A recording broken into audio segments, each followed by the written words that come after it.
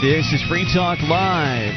Kicking off another issue or episode of Fun and Excitement. It is Ian here with you. And Wayne. And Mark. You can join us online at freetalklive.com. All the features on the site we give away, so enjoy those on us. That, again, is freetalklive.com. Starting things out here tonight, we were going to have an interview, and, of course, this is what happens, and this is exactly why I have a general policy of never announcing interviews on the show, because this is an interview we talked about at least twice on the air that we were going to have. And then what happens? Well, the dude called, or he emailed me yesterday, and, you know, his email comes in with everybody else's emails, and it all comes into the same place. So I'm 50 emails behind at the moment, and I just didn't get to it. And so he said that he had to be on the road, and said he was going to call us because we were going to call him, but he's not going to be at the same number now. And anyway, I didn't get back to him until like 2 minutes before the show. So I don't know if we're going to have that interview tonight. And I know, Wayne, you're very upset because Wayne did so much preparation for this. Yeah, he has at least a full page on a Word document here of questions for Doug Casey. So we'll get to him. I'm sure we'll be able to reschedule him, and I'll do my best to make it a Wednesday night. Just for you, Wayne. All right. 800-259-9231, the latest from the United Kingdom. The Times Online reporting. We touched on this, I think it was either earlier this year or last year. Pretty scary idea. It's now coming even closer to fruition here, or there, rather, in the United Kingdom. According to the Times Online, senior social workers have given warning of the dangers posed by a new government register that will store the details of every child in England starting next year. Now, this is interesting. The social workers are the ones that are giving out the warnings. Who would have thought? Forget about the civil liberties advocates and freedom advocates. It's the social workers that are concerned. They fear that the database containing the address, medical, and school details of all under 18s could be used to harm the children whom it's intended to protect. The Association of Directors of Children's Services has written to officials outlining its significant concerns about the new system called Contact Point. The Times has learned confusion over who's responsible for vetting users and policing the system, quote, may allow a situation where an abuser could be able to access Contact Point for illegitimate purposes with limited fear of any repercussions, said the chairman, Richard Stiff. The security fears are fueled by further by the admission that information about the children of celebrities and politicians, hey, it's likely to be excluded from the system. What a surprise. You mean those that are connected are somehow not going to be there with the rest of us unwashed masses? Yeah, I guess they're not concerned about the children of politicians and the children of the celebrities. Right, they must be very well taken care of. We don't have to watch those parents. The database, which goes live next year, is to contain details of every one of the 11 million children in the country, listing their name, address, and gender, as well as contact details for their general practitioner, school, and parents, and other carers. The record will also include contacts with hospitals and consultants and other professionals and could show whether the child has been the subject of a formal assessment on whether he or she needs extra help.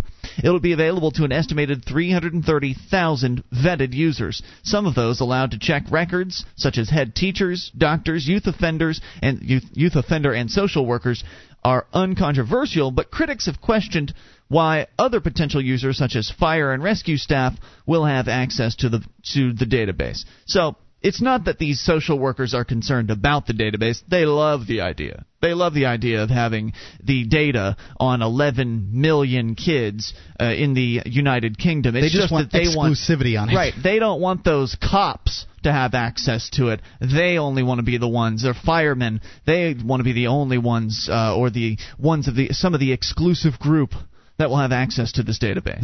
So it's not like they're coming and running to your defense, parents in the United Kingdom. They don't care about your freedom. They don't care about your privacy. But nonetheless, this is certainly an educational article because it's telling us a little more about this system that up until this point we had just heard that was on the way. We knew this was coming. Didn't know what it was called. Now we know. It's called Contact Point. Now this database is going to contain what? What the kids are eating, for what the school officials believe that they're getting fed at home. Any kind of any information that school officials, that teachers, that doctors, that social workers, and other government people, 330,000 people will want to put into the database. So anything they want to put in there. Every time some bureaucrat comes in contact with a child in Great Britain, they will put that information into a file, and they'll have all that. Exactly right. And also don't forget that a lot of the things that are going on over in Great Britain end up finding their way over here. And that's exactly right as well. And didn't we say a few months back regarding Real ID that I'm sure there were going to be people in this country that would opt out of it, that would have the political connections not to be in the system?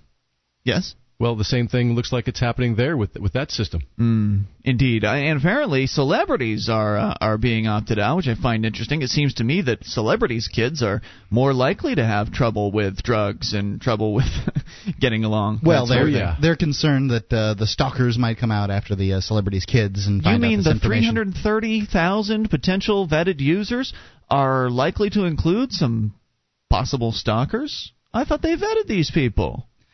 You mean government people aren't to be trusted? Not to mention that, what I mean is that the government loses stuff. The VA lost all kinds of names and Social Security numbers. I don't know why the VA needs the Social Security number of somebody that they're trying to heal, but they have that. Well, with 330,000 users, this isn't exactly a watertight system.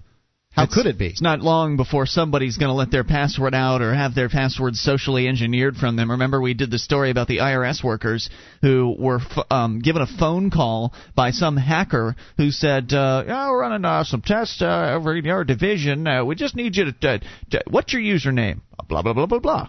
And why don't you go ahead and change your password to ABC123, and we just need to run a few tests. Okay. Just like that. And so, these are government people. It's not hard to Well, people in general, for whatever reason, defer to authority. And all that hacker had to do is put himself in a place of authority, even on the phone.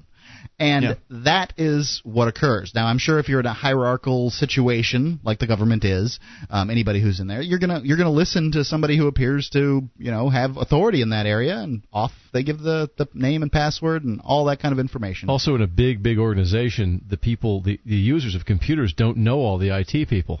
So and so calls them one day. Oh yeah, he's the new guy in IT. Okay, and you give him everything. They don't check the information. Here's a little more info on Contact Point. It was set up after the official report into the death of Victoria Climie. Lord Lamming concluded that the 8-year-old's murder could have been prevented had there been better communication between professionals. Regulations governing the system, which is costing £224 million to build and a further $41 million a year to run, were rushed through Parliament without publicity last month, despite a warning of the House of Lords Committee. Quote, the enormous size of the database and the huge number of probable users inevitably increase the risks of accidental or inadvertent breaches of security and of deliberate misuse of the data, which will be likely to bring the whole scheme into disrepute. Your scheme's already into disrepute, sir. You just don't know it yet. Now local councils have given warnings that changes made to the rules after consultation could leave the system open to abuse.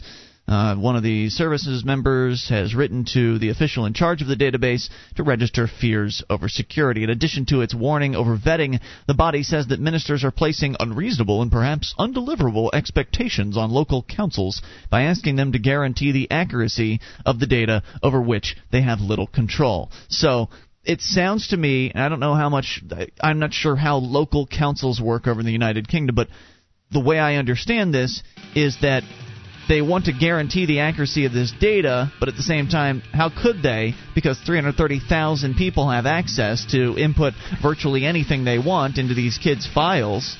So who knows what sort of nastiness, maybe they'll open up the files of their neighbor down the street that, they don't like and put in some nasty things about their kids that might not necessarily be true. Who knows the different ways that this system could be abused? What do you think about this? This is Free Talk Live.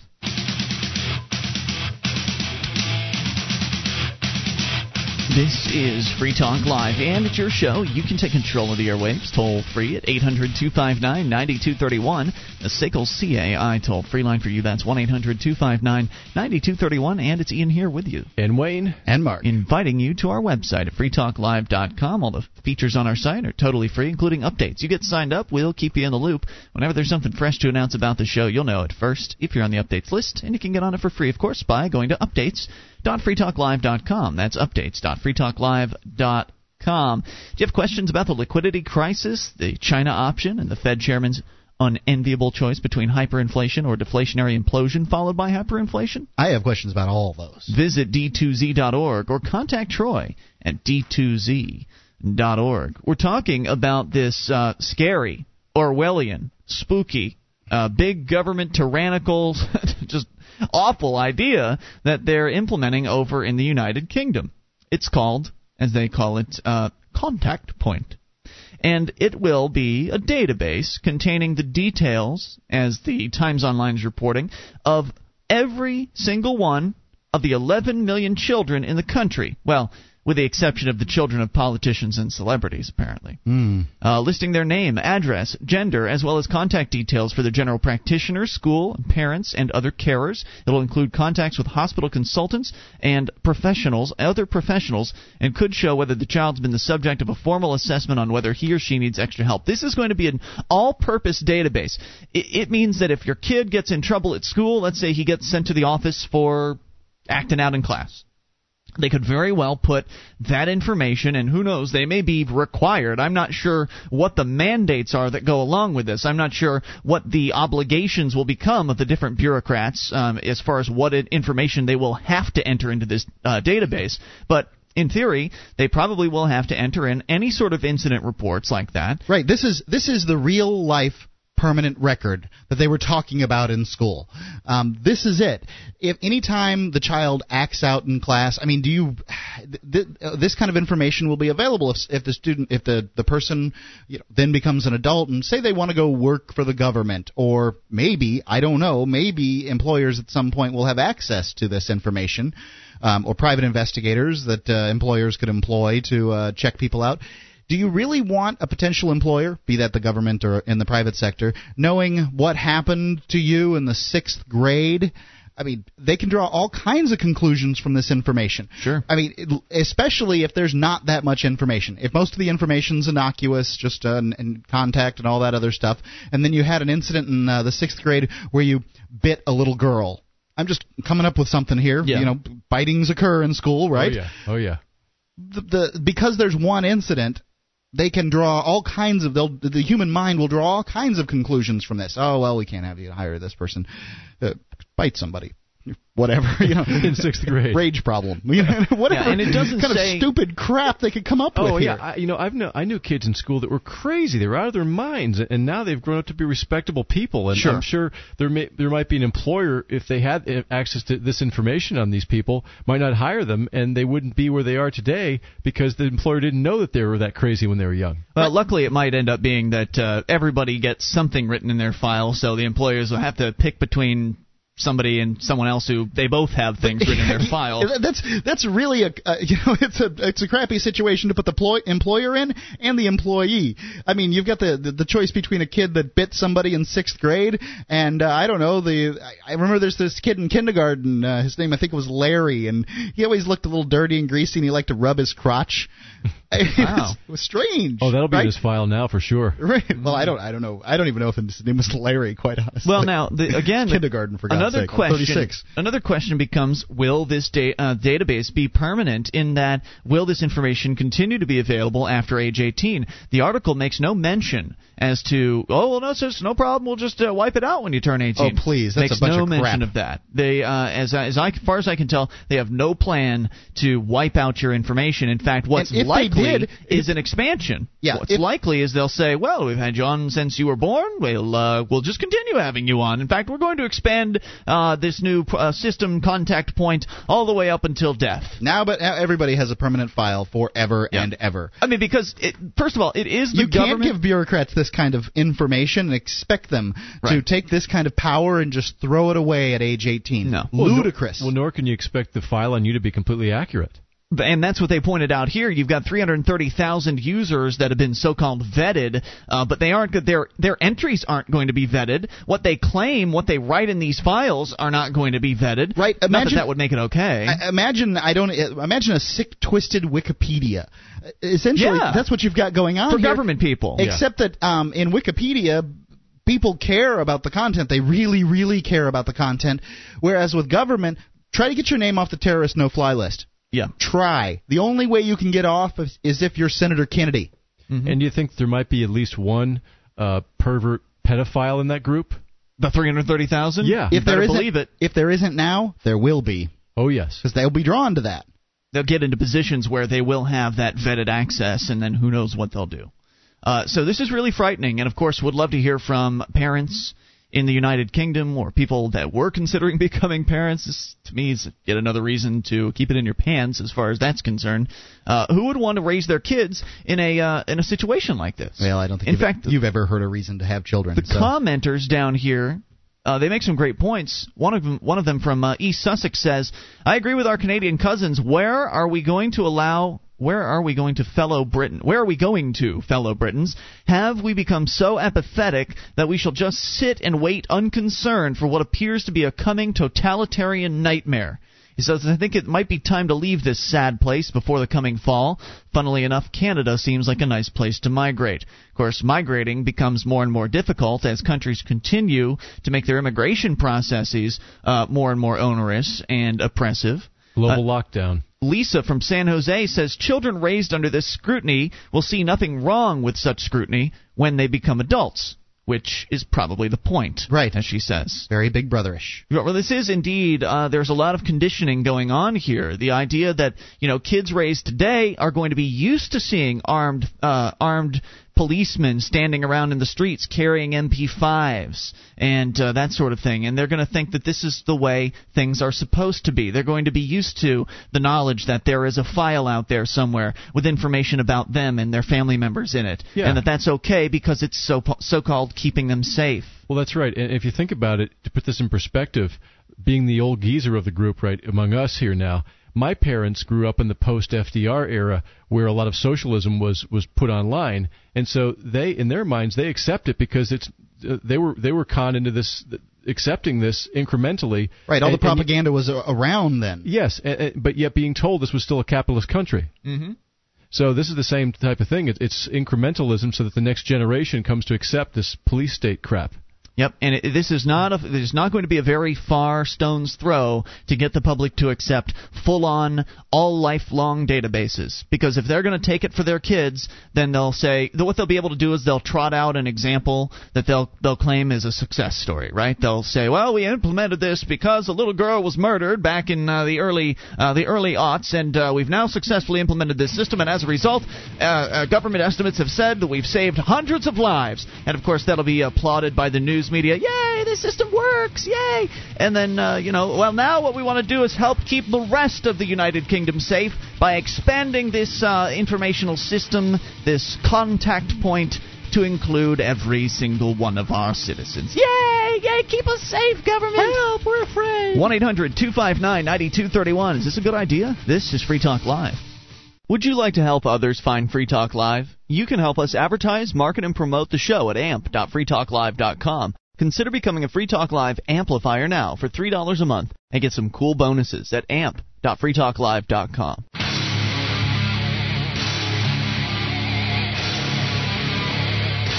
This is Free Talk Live, and it is your show. You can take control of the airwaves via the toll-free number, 1-800-259-9231, the SACL CAI toll-free line for you. It's Ian here with you. And Wayne. And Mark. And you can join us online. freetalklive.com is the place to go. The features on the site, we give them away, so enjoy those on us. That, again, is freetalklive.com, and some of those features include live streams. There's a broadband version of the show and a dial-up version waiting for you for free. freetalklive.com. Now you can save time and money on common legal matters. Created by top attorneys, LegalZoom.com helps you create reliable legal documents like your will or a living trust in minutes. LegalZoom.com. Use code FTL to save 10%. That's LegalZoom.com. On the way, 2 taser stories, but first we're going to the phones and to Tom in New Hampshire. Tom, you're on Free Talk Live. Hello.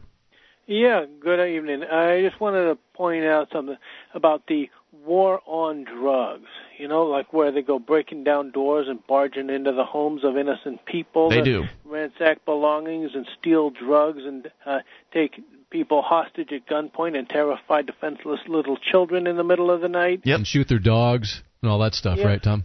Well, when you wake up with an MP5 submachine gun in your face, you're at a considerable disadvantage as far as fighting back goes. That's true. But if somebody had gunned down that cop last Sunday morning when the cop was directing traffic outside church, then that cop would not be in your house toting the MP5 submachine gun in your face. Man, did you take your medication today? Any old cop, anytime. Thanks for the call, Tom. We appreciate it. 1-800-259-9231 is the SACL CAI toll-free line for you. Do we need to have just a pre-recorded promo to run every time he calls in with his cop-killing advocacy? Oh, man. The opinions that Tom expresses on this show are not necessarily the opinions of the hosts, Look, we know the station, or the callers. We know that the war on drugs is awful, and there are so many tragic stories, and I totally understand where he's coming from on this. There are so many tragic stories of people whose homes were busted into by the police in the middle of the night, and the cops come in and they'll shoot somebody, and somebody will get killed, and then they'll find out they were in the wrong house. And I mean, there's all kinds of just horrific, terrible stories. But to advocate going out and just taking out cops as a result of that is just not going to get you anywhere. And I wish he would just get that through his head, because he's all talk and he's no action. You know, he gets on the air and talks about killing cops, but he doesn't actually go out and do it. You know, I think he wants other people to do the dirty work for him, and I think that they're more sensible than that. Well, he's inciting violence, don't you think? I think he's attempting to. Yeah. I don't know if he actually has ever successfully incited any violence, but he's trying. Well, there are a lot of good cops too. Exactly, and if you just smoke a cop that's out directing traffic, you have no idea if you're getting a good cop or a bad cop. Anyway, how do you identify the bad cops? That's another question. You know, pay attention to the news in your area, and I'm not advocating going out and bumping them off, but maybe what you should do is some sort of public relations campaign, some sort of public awareness campaign that, you know, in the town of fill in the blank, wherever you live, these are the bad cops. Look out for them. Know who they are. Maybe ostracize them. Don't let your kids play with their kids. That sort of thing.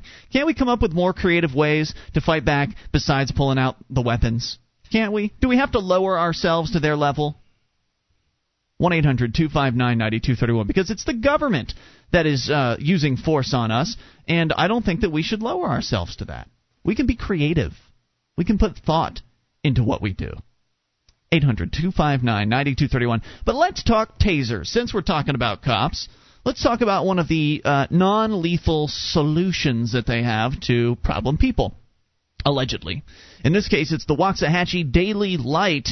Resident of Waxahachie, Alan Nelms, says a call to 911 to get medical attention for his diabetic seizure ended up getting him tasered by the police instead. He said he still has no answer as to why police broke down his door earlier this year with their guns drawn before shooting him multiple times with a taser as he laid in bed. He says one of the officers said I lunged at him. I asked him, how can I lunge at you from my back and on my bed?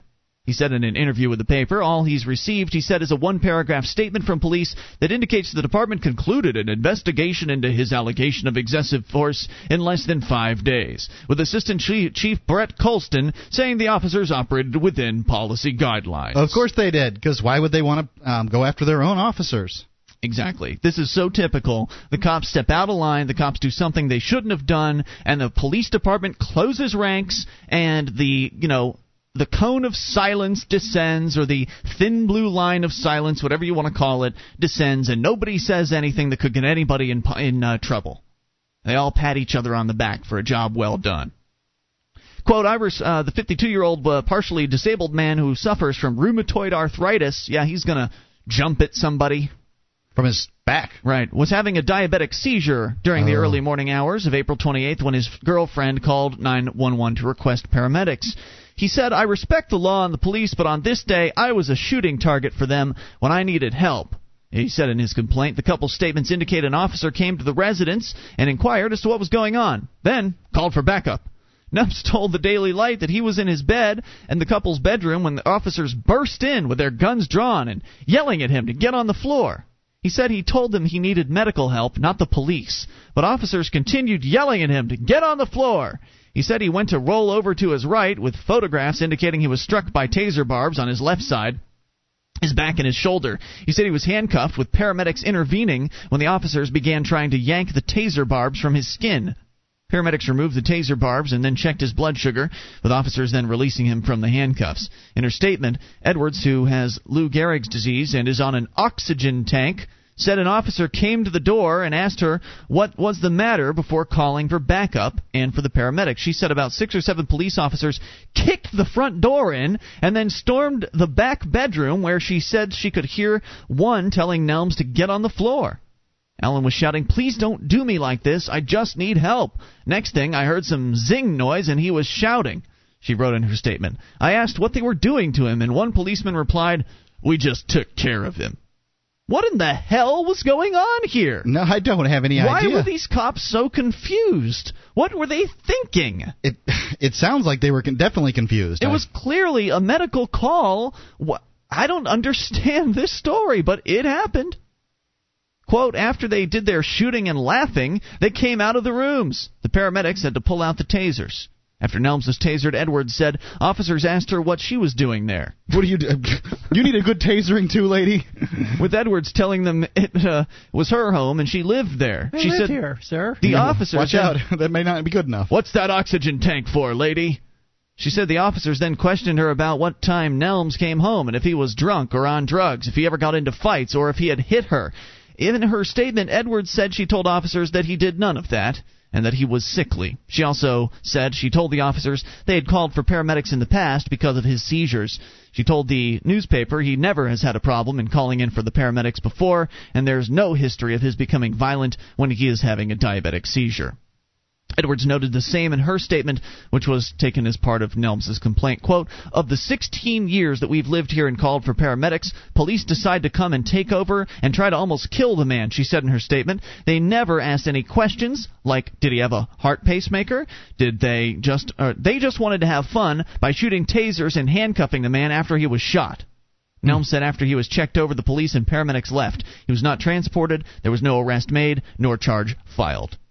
After his complaint was closed, Nelms said he was referred by a city council member to an attorney who told the newspaper he's filed notice with the city to preserve all the documentation and evidence relating to the incident. Quote, the police department has had a bad history of disparate treatment on the east side. They're not treated fairly, and they're not treated justly.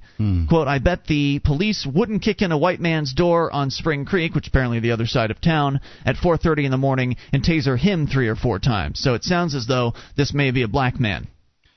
It has that sound, but, wouldn't you expect them to, treat people fairly? I don't know. It just seems so bizarre. You would expect that, but then again, apparently the cops know pretty well in this country that they can get away with virtually anything, that as long as they're, according to their supervisor, they were operating correctly.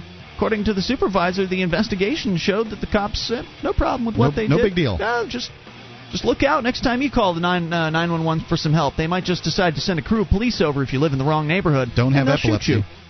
800-259-9231. This is Free Talk Live. This is Free Talk Live. It's your show, and you can take control of the airwaves via the toll-free number, 1-800-259-9231, the SACL CAI toll-free line. It's Ian here with you. And Wayne. And Mark. And we're inviting you to our website at freetalklive.com. The features on the site for free. If you like the show, then you can support us by becoming a Free Talk Live amplifier. Just head over to amp.freetalklive.com to learn about the program. It stands for Advertise, Market, and Promote. And the idea is a simple one. You get all the stuff on our site for free, so it's above and beyond all that. You just hopefully we'll decide the show's worth it. You'll send in $3 a month. We'll take that money in and we'll turn it around into advertising, marketing, and promoting the show, getting Free Talk Live on more radio stations across the country, and thereby spreading the message of freedom and liberty. So if that's working. It is working. And all the details are there at amp.freetalklive.com. You get a few perks as well, like access to the AMP-only call-in lines, AMP-only chat room and forum, and more. All the details, amp.freetalklive.com. Still talking tasers. Story from the Waxahachie area. I believe that's Florida. Yes. Sounds Florida to me. They have a lot of hatchies down there.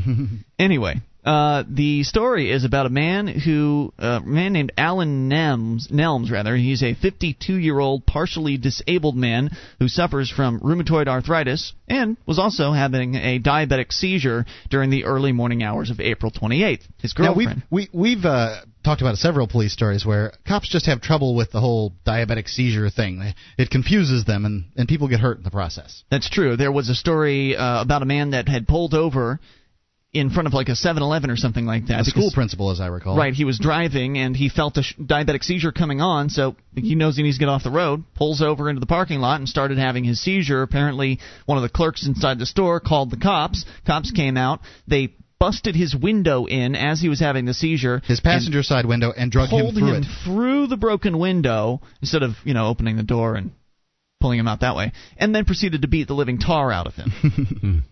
And, of course, he was a black man, too. So, apparently, it's worse to have a diabetic seizure while black.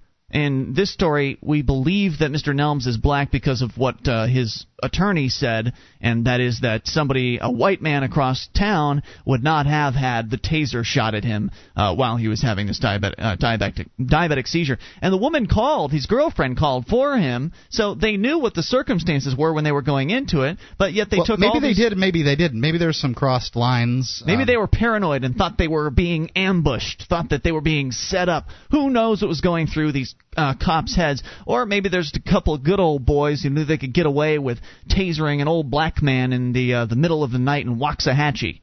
We don't know what was in the minds of the cops, but what we do know is that when the case was reviewed or investigated by the police, they found no wrongdoing. No problem here. Well, now the lawyer in this particular case says that, and this is unusual for a lawyer, he says, I don't care if I make a dime on this case. I don't care if this costs me money. I want to know what policy says you can kick somebody's door down and taser them for asking for medical help. This isn't going to happen in this town anymore, says the lawyer. He says he wants the names of the officers involved in the incident and that he'll renew his efforts to see a Citizens Review Board of Police established in the city, saying that while the majority of the department's officers are good officers, there are some whose actions are questionable. In addition to what Ramsey cites as a civil rights violation, he said what really disturbs him about the incident is that the officers were laughing about what happened. He said they better have everything they have on this case. There had better not be one piece of evidence that has been shredded. An internal affairs investigation was conducted after he filed his complaint, with the police chief informing Nelms of its conclusion in a written response that said, a review regarding your written complaint was conducted after careful consideration of your allegations. We found that the officers were within our departmental policies regarding the use of a less than lethal force option on you during an event of your residence. Because litigation has been threatened, little, if any, information is available for public release. A provision of the Open Records Act allows governmental agencies to withhold otherwise releasable materials under an exception of pending litigation. So they're just holding back now at this point. They're saying, well, now that you've threatened litigation, we don't have to give you any of this information, I guess, until the actual litigation comes in, you get the discovery period and all of that. Apparently Waxahachie's in Texas. I thought that we were talking about, I guess Lossahachie is what I was imagining, but... No, whatever. Waxahachie, Texas, Florida. It's still the good old boys network involved here, behind the scenes, the thin blue line, protecting their own. You can go out apparently as a police officer and just taser some old man, and no problem. Maybe they'll get a bonus. Maybe they'll get a little reward at the end of the year for being the cops that got away with it. I guess it's not so much. There isn't a surprise that some cops are racist. I think that everybody probably, knows that that's true. Yeah, anyone who's black certainly knows it. It's the way the administration just covered it up and like it's okay. Yeah. But there's more on tasers. In fact, Wayne has a story. It's sort of a reverse situation almost, right? Yeah, that's right. This is a story about a good cop who refused to use a taser on a so-called assailant.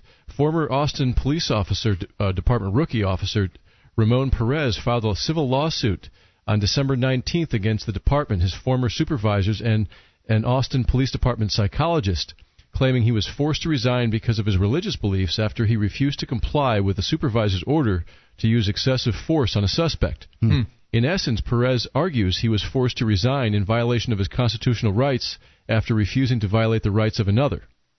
This is what happens to good cops. They get forced out of the system, or they quit because they're frustrated about the system. I say that's more likely after the long term they just quit. They try to be good. They try to do the right thing. In this case, he made a judgment call and said, no, that's too much force. I can't do that. And then he was punished for it. Well, here's the problem. According to the lawsuit, in January 2005, Perez, then a rookie, still on probation, and thus notably not subject to civil service law protection, was punitively transferred from a day patrol shift to a night shift because he refused a senior officer's order to use his electroshock taser gun on an elderly man in questionable health who was suspected of family violence. So he probably, I don't know, maybe if he followed the order that time or had maybe disobeyed it more subtly, if he got past his probation, he would have had more protection.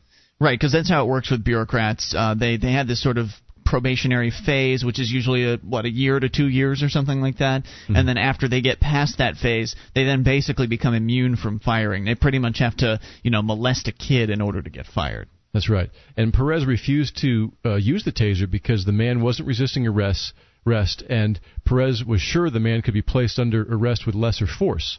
What a concept. Additionally, Perez said the man appeared to be in poor health and a likely candidate for a heart attack. Two additional factors the Austin Police Department's taser policy asks officers to consider before using the weapon. Well, he's following the rules, isn't he? Right. So he was being considerate. That's right. And so first thing they do, they put him on the night shift, which if you're a cop is awful. Yeah. And then they force him to go to the department psychologist under the guise of facilitating better communication between he and his superior officer. But the superior officer didn't have to go through counseling. No, of course not. But obviously it was that. But in reality, what it was is they were trying to do a psychological evaluation on him to evaluate his fitness to be a police officer. So ultimately, they ended up giving him a choice: either resign and keep your peace officer license, or be fired and lose it. And he did. Wow. He did decide to resign and keep his peace officer license. I didn't know they gave out peace officer licenses. I guess that's what you get when you become a police officer. And the interesting thing too, they still use the term whenever they feel like it. Yeah. I see. This department actually had a report they did on him based on his psychologist interviews, and a lot of what was in the report, which was supposedly derogatory against him, was his religious beliefs, because he's also a part-time minister, and he really tries to walk the walk and not use excessive violence and force against others. Mm-hmm. So there was a subpoena given, and finally the report was released. And it was very telling. It showed clearly that he was evaluated improperly and in a negative way based on the fact that he was religious, and really that his I guess that so his they don't want religious people in the police departments. Yeah, I guess they felt that it conflicted with his ability to perform as a police officer. So what they really want, I mean, I'm sure most police officers would claim to be religious. What they really want is they want people that will claim to be religious but not actually adhere to their religious beliefs, right? They want the ones that'll wear a cross around their neck as they're using excessive force on somebody, as they're beating the hell out of a suspect. In this case, maybe. Just sad. And so now he's out of a job, and now I guess, he'll go back and do whatever else he was doing. I'm sure he'll do ministering fine. And that it's sort so of thing. sad to think that they would fire a police officer over using his discretion as to when to taser somebody, and not following the orders of a superior when told to taser, an old guy with health problems. That's right. Well, isn't it an officer's duty to refuse bad or illegal orders? Apparently not, Wayne. That's that's what we're told, but it's just not true. At least not while they're on their probationary phase. Well, then you have to do whatever they tell you. I get the feeling that if he were put in the same position again all over again, he'd do the same thing. I think you're right about that, because he seems like a man of principle. And that's somebody those are people we need more of. If we're going to have government police, we need more people like him. Yes, I agree. Unfortunately, the system is designed to exclude people like him. The system is designed to keep the violent, thuggish cops in, while the ones who actually care about the people that they're arresting or the people that they're called to deal with are forced out. Or they move to New Hampshire. That would be nice. And join a small police department here. 1-800-259-9231. You can take control of the airwaves. A field permit. We'll find out what that is on the way. It's Free Talk Live. With your help, we can spread the message of liberty around the world. Consider becoming a Free Talk Live amplifier for just $3 a month now at amp.freetalklive.com. If you can't afford it, keep enjoying us for free. If you can spare the $3, visit amp.freetalklive.com.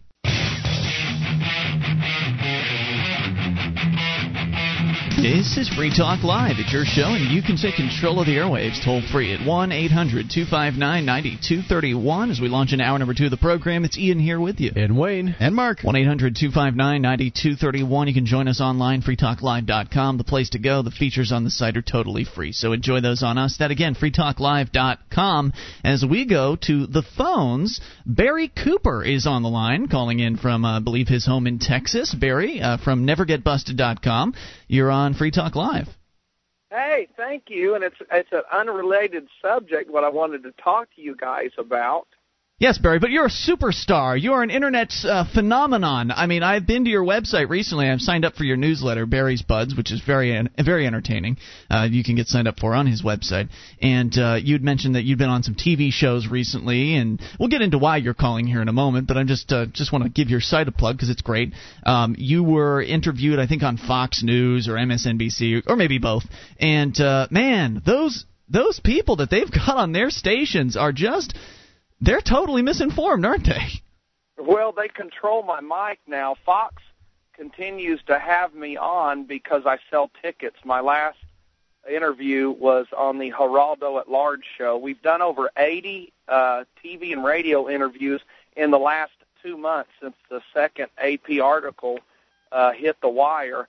And now they monitor my mic. I sell tickets for Fox because I talk back and I'm reasonable, and I do not let them bully me around. But in those interviews that people see, I'm not there. I can't see anybody on those panels. I've got a mic in my ear that I can hear from, and I'm staring into lights and a camera because I'm in Dallas and they're in New York.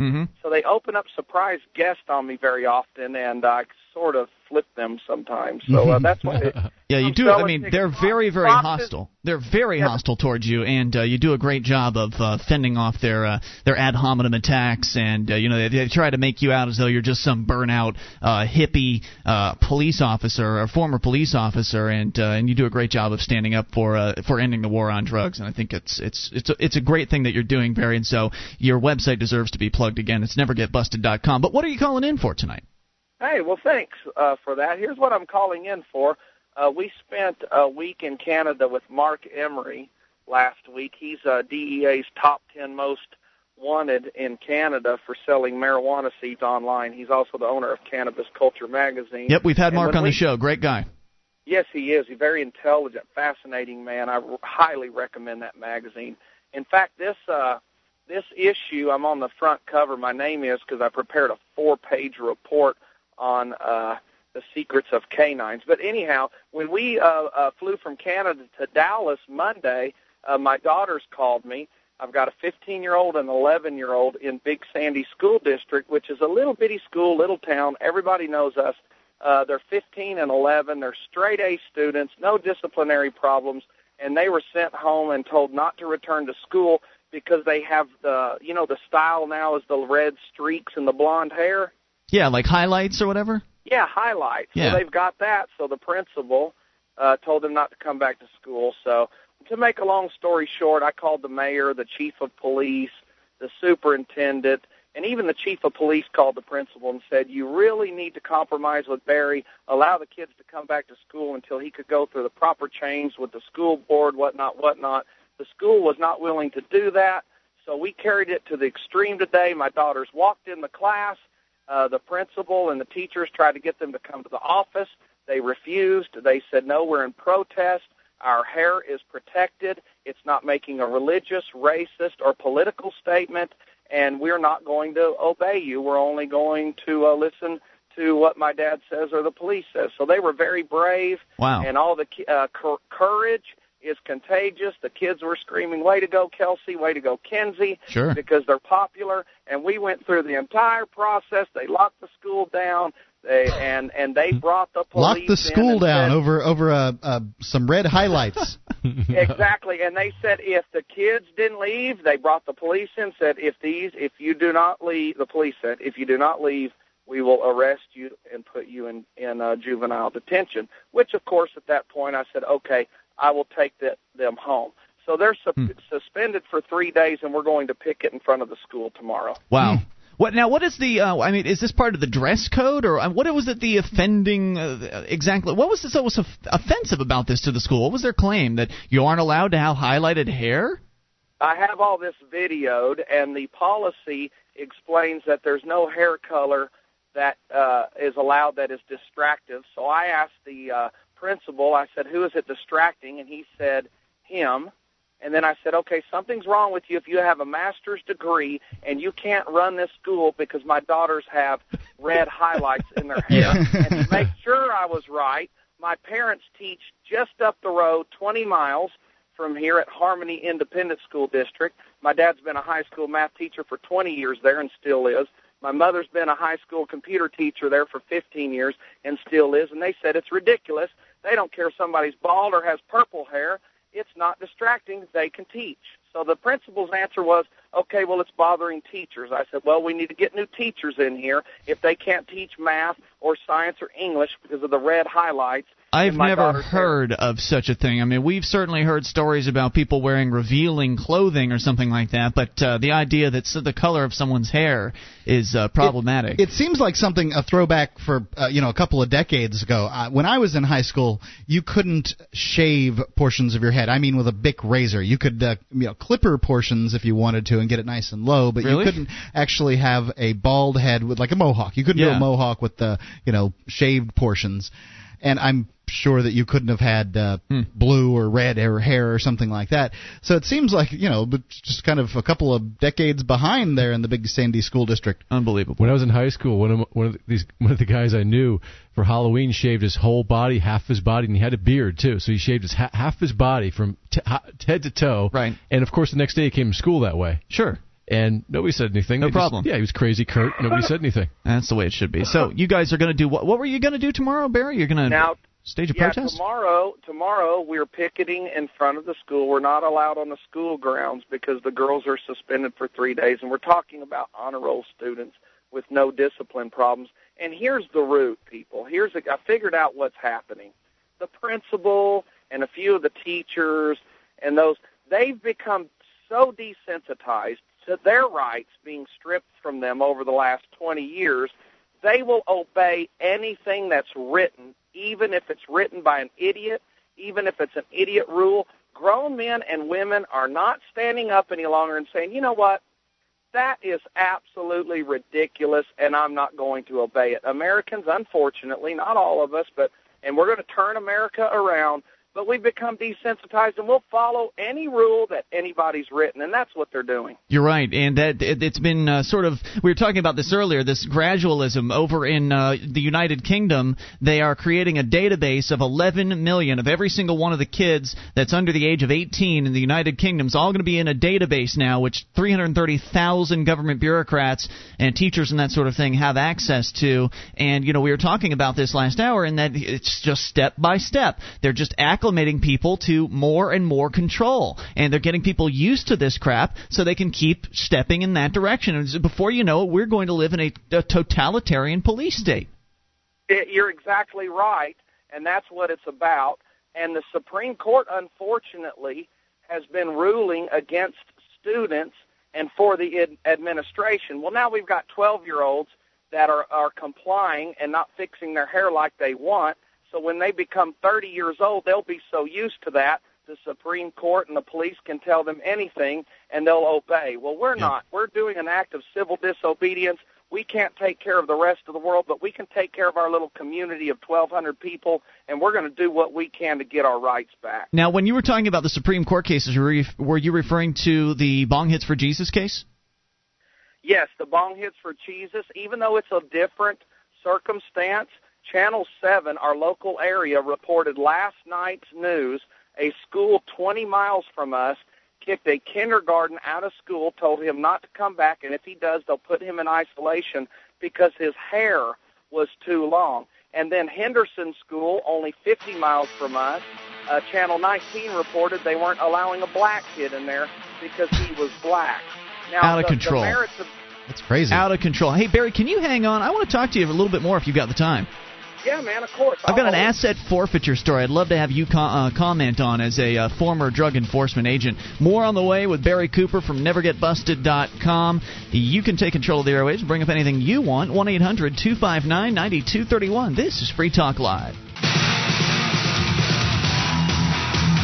This is Free Talk Live. It's your show, and you can take control of the airwaves via the toll-free number, 1-800-259-9231. The SACL CAI toll-free line, that's 800-259-9231. It's Ian here with you. And Wayne. And Mark. And you can join us online at freetalklive.com. The features on our website, we give them away, so enjoy those on us, including the bulletin board system. We've got over 250,000 posts there. Lots of people talking about different things, serious issues, and fun stuff. You'll find it all, and it's all for free at bbs.freetalklive.com. bbs.freetalklive.com. That's bbs.freetalklive.com.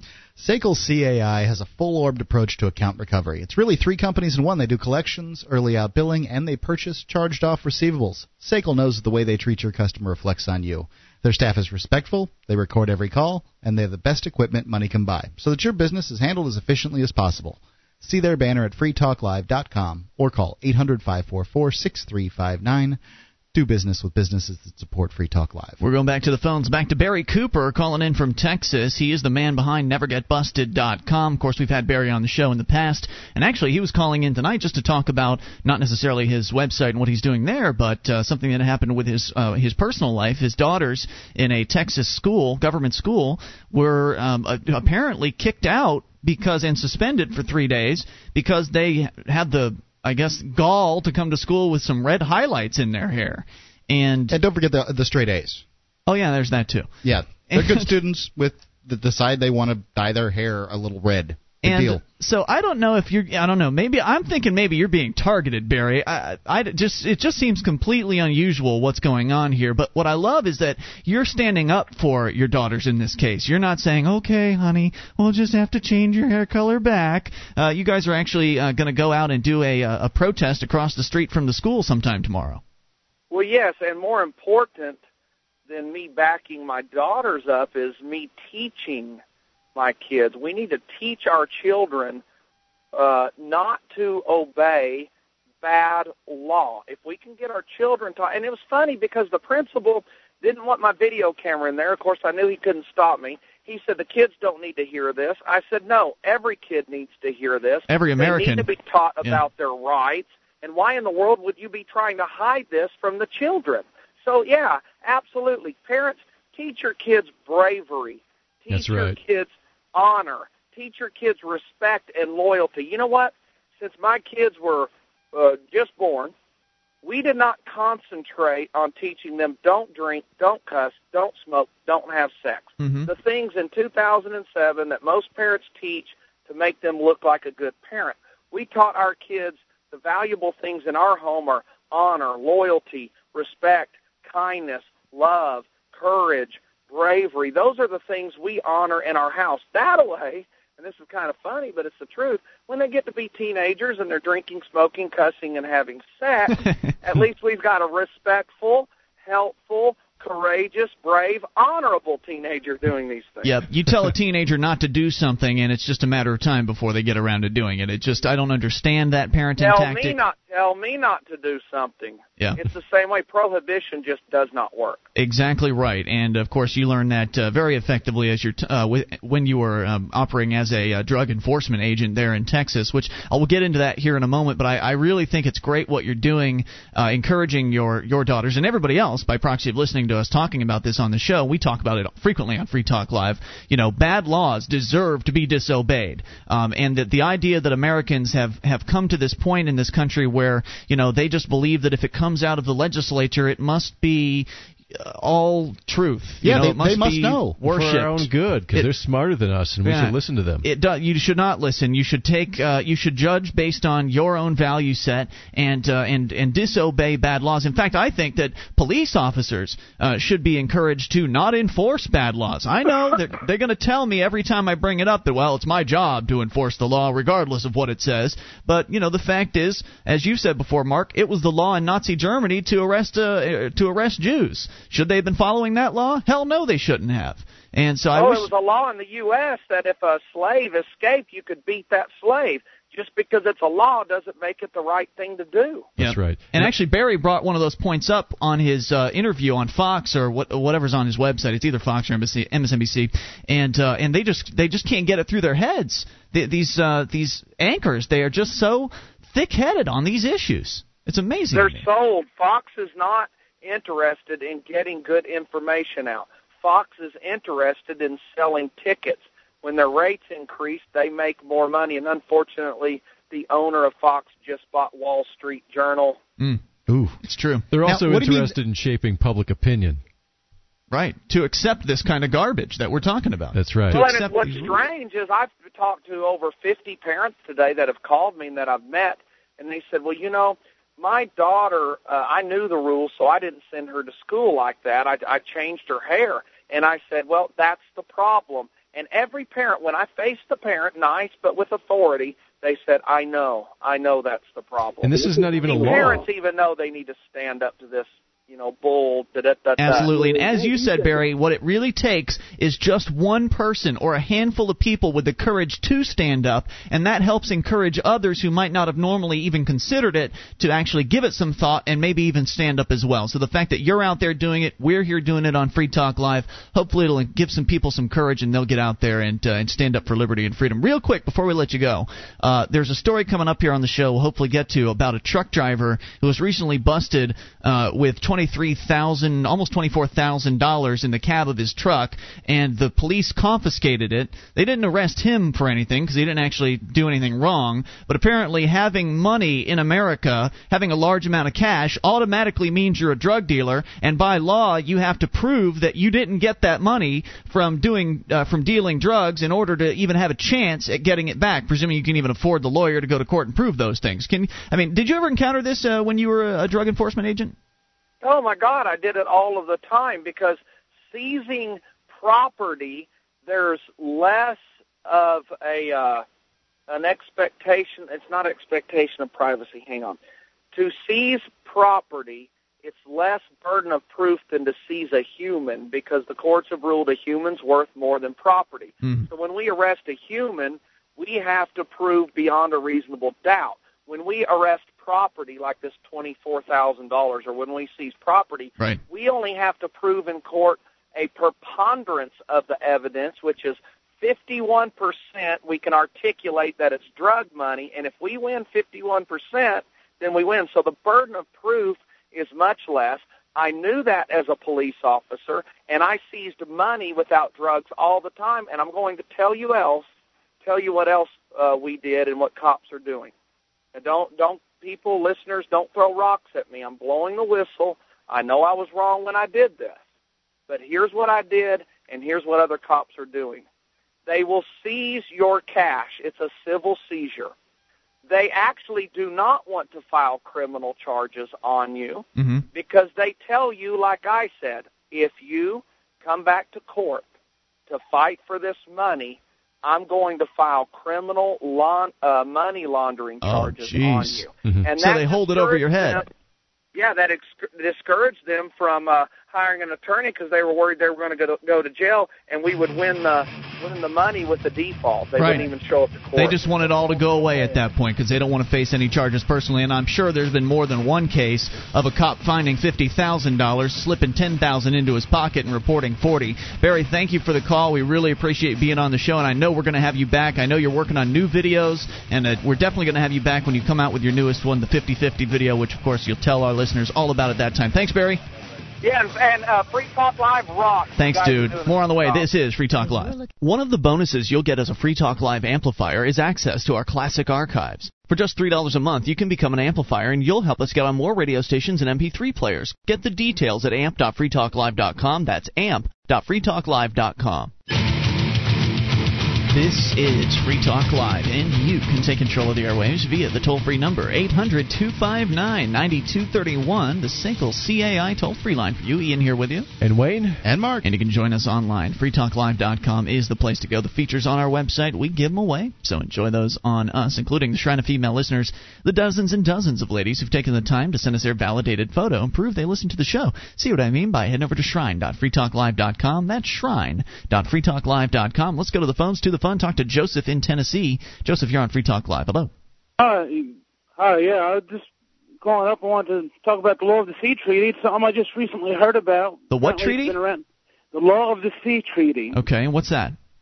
Basically, it was created by the UN as a method for government activities on, over, and beneath the ocean surface. And? Okay. And it's, from what I've read, it focuses primarily on navigational and transit issues. It also contains provisions on the regulation of deep-sea mining and the redistribution of wealth to underdeveloped countries. Of course. Okay. So if they find minerals, gold in the ocean, the money's going to go to Eritrea as opposed to whomever finds it? Yeah, that's basically what it's saying. You know, just They have to companies who mine the oceans. They have to pay an annual fee of up to $1 million to the UN. To the UN, as well as that increasing annually up to 7%. Wow. So it looks like we do already have world government. It's just that they've taken over the international waters. Yes. Oh. If this is ratified. Yeah, it hasn't been ratified yet. Yeah, it was conceived back in 1982 by the UN, and the Reagan administration was really very much against it. And the Bush administration at first has been sort of against it, but now they're sort of coming out for it.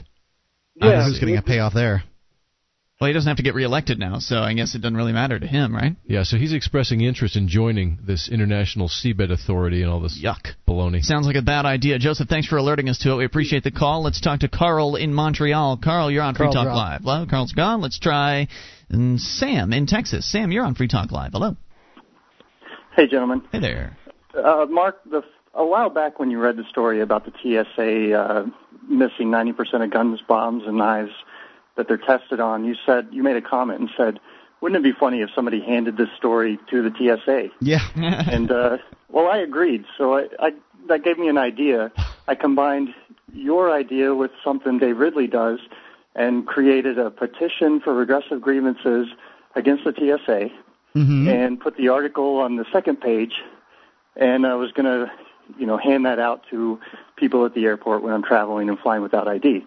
But a friend of mine got a hold of it, who was an artist, and turned it into this really nice brochure that's a trifold brochure with artwork, and it just looks fantastic. It's there's pictures of it posted on NH Free in the Civil Disobedience Forum. Yeah, I saw it earlier today. It really looks slick.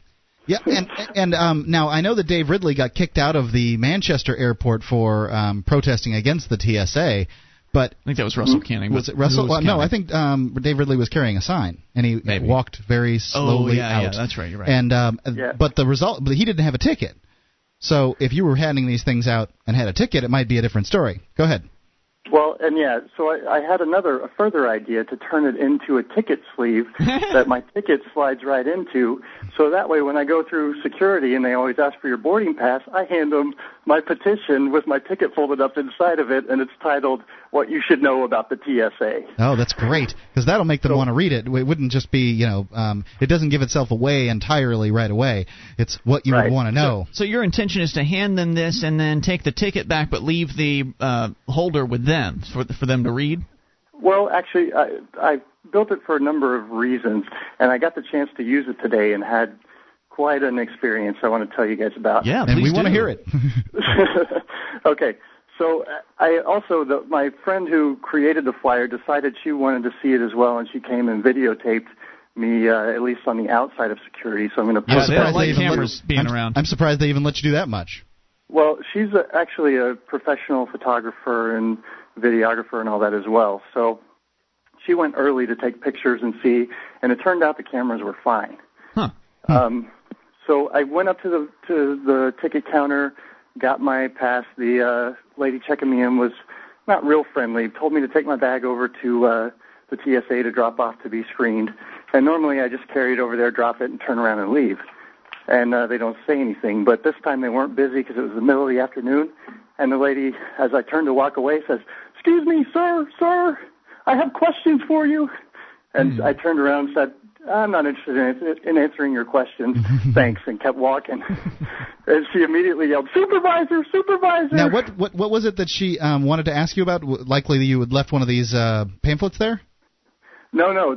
I was dropping my suitcase off. Okay. To go through their So you're getting to the punchline. Gotcha. They probably ask questions like, did you leave this by itself, or did you give your suitcase to any other persons that you did not know, that sort of thing. The supervisor comes over and threatens me and says it's federal law that I have to stand by my bag and answer their questions. That doesn't sound right. And I told him I thought he was making that up, and he's like, "No, well, I'll call DHS and get them over here if you have a problem with this." So eventually the three questions were, DHS? Is your bag... Huh? Who's DHS? Department of Homeland Security. Department of Homeland Security, yeah. So the three questions were, is your bag locked? And I said, well, you can obviously see the zipper's right there. It's not locked. And he asked, special invisible locks. Do you have any firearms in your bag? And I'm thinking, now, is that how you figure out if people are carrying weapons? Because you sure can't actually find them on your own. Right. And then the third question was, do I have any film? And I answered no to all those and left. Do you have any film? Yeah, I guess because they don't want to X-ray machine and overexpose it. Gotcha. Okay, so... By the way, was that all caught on video, that whole... That part was, yes. Okay. So you can see, and it got pretty heated to where I'm saying, he's telling me it's federal law, and I'm saying, do you have proof of claim that I'm required to stand there and answer these questions? Yeah, I mean... Well, I'll call my supervisor, and that was his answer. Okay, right. Call the supervisor. You know, it just doesn't sound like an American has to obey those things, but then again, it's their... You know, they're their airports. They've managed to take them away from us. When he stood up for himself and asked for the proof of claim, you know, proof that you are indeed obligated to do that, or proof of the law that he claimed to be upholding, he just backed right down and said, "I'll call somebody." And did he ever call somebody? No, eventually I submitted to the questions because they were getting a little violent and aggressive. Sure. So then what? I had more to accomplish. So then I go over to security, and my friend is back there filming it, and they see this. I get a guy who's about to quit, and he's the one that's going to pat me down and do my bag search. And it turns out he wanted to do a documentary on the TSA. And so we start talking about this, and I think I'm bouncing the idea around with some friends. I think we might actually do like an hour-and-a-half documentary with we've got some really good ideas. Cool. But he was fairly friendly. So then I'm cleared of security. I get through, and I'm walking around to my gate. I get to the gate, and... oh, no, I've lost my boarding pass. It fell out of my pocket, so I'm like, I need that. I went back to the security check to see if it was there. Now, did it fall out in its specially designed holder that you made? Yes, okay. It did. Oh, God. It was still tucked in there. And I Hello, embarrassing. They didn't see it. They didn't see it anywhere where I was searched or anything like that. But there were two supervisors over by the desk, one guy in a really nice suit, and the regular supervisor that was there when I went through. And when I walked over, they were reading the flyer. So I think it had fallen on the floor. Somebody picked it up, brought it to him, and rather than just give it right back to me, they didn't do that. And when he saw me, he tucked it away in his book really quick. Interesting. Now, they told me it's an electronic ticket. Go back to the gate. They'll get you another one, and you'll be in good shape. So I did that, and the guy said, "Okay, I just need to see government-issued ID." Well, that's the problem. I don't have any ID to show you. And so he called the American supervisor over. This guy comes out. I explained the problem. I said, look, I really screwed up when I lost my boarding pass. Do I need to just go back through security and get another one? He's like, no, we'll work it out. Wait right here. So I do that. They're talking amongst themselves. The pilots are getting involved. Passengers are looking, going, what's going on? And right, because normally when you are going through the lines without identification, which you do every time you fly, it doesn't really cause a huge commotion. But in this case, people are starting to pay attention. And I'll let you finish your story. Hang on, Sam. Hang on. 800-259-9231. Again, his brochure is on the NH Free forums. If you go to forum.nhfree.com, into the civil disobedience thread, you'll find it there. It's pretty slick. More on the way. This is Free Talk Live. This is Free Talk Live. It's your show, and you can bring up anything. The toll-free number is 800-259-9231. The SACL CAI toll-free line, that's 1-800-259-9231. It's Ian here with you. And Wayne. And Mark. And you can join us online at freetalklive.com. You like the show, you want to help support us, then go and shop at store.freetalklive.com. All kinds of great Free Talk Live branded merchandise, high-quality products. We did not cut corners. This is not cheap crap. You're going to like it. We've got everything from a variety of hoodies to a variety of T-shirts to a variety of hats and more, even things that don't even have our logo on them. Just selling them because we think they're cool. Head over to store.freetalklive.com as we go back to the phones and back to Sam in Texas. Now, Sam, just to quickly recap, you are somebody who, whenever you fly, and apparently you fly fairly often, right, you fly without showing identification. And first and foremost, that's something that most Americans don't even know that you can do. It's completely legal to fly without having a government ID. When you go and get your ticket, you usually just swipe a credit card or something like that, and so that's how they know that it's your ticket. And then when you go and you approach the bureaucrat that usually you would think you have to show your ID to, you simply say something along the lines of, "I don't have ID to show you." What's the line you use? Just that. It's either I don't have ID or I don't have any ID to show you. Right. What I have started doing, though, is actually showing them my private ID from work, which has my company name, badge. It's on a key card and picture with my name on it, and that works. That's just to let the airlines feel comfortable that there's some legitimacy to my claim that I'm this person. Indeed. But you don't have to show ID, so you don't. But also, you've sort of taken an active role as TSA, anti-TSA activist now, and you've created a brochure that is sort of in the form of, I think you've got, isn't it 2 brochures? Don't you have like a trifold, and you also have a... it's double-sided.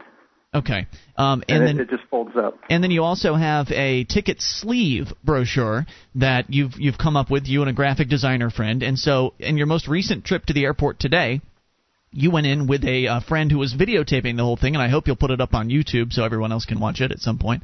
But you went in there and you got past security initially, and as you were getting to the gate, you realized you had lost your boarding pass. And the boarding pass was being held by this brochure that you created with information about the TSA and how they're a bunch of bureaucrats and they're awful, I presume, and they don't catch bombs and that sort of thing. And then you went and you found that you went looking for it. You found that the TSA had taken it and they were reading it. Then you went up to the desk, the airline's desk, to try to get a new boarding pass printed out, and that's where you left off your story. So go ahead and tell the rest. Right. So I'm back at the gate, and I've explained the situation to the American Airlines supervisor, and he's like, hang tight, let me check into this. Then the same guy that was reading the brochure in the suit comes over, and he's the DHS head for the airport. Mm-hmm. They talk for a while, and eventually 2 cops show up and join them, and they all start talking for a while. Huh. So I'm hanging out, and eventually I'm on the opposite side of a big concrete pillar from them, and the cops are ready to come talk to me.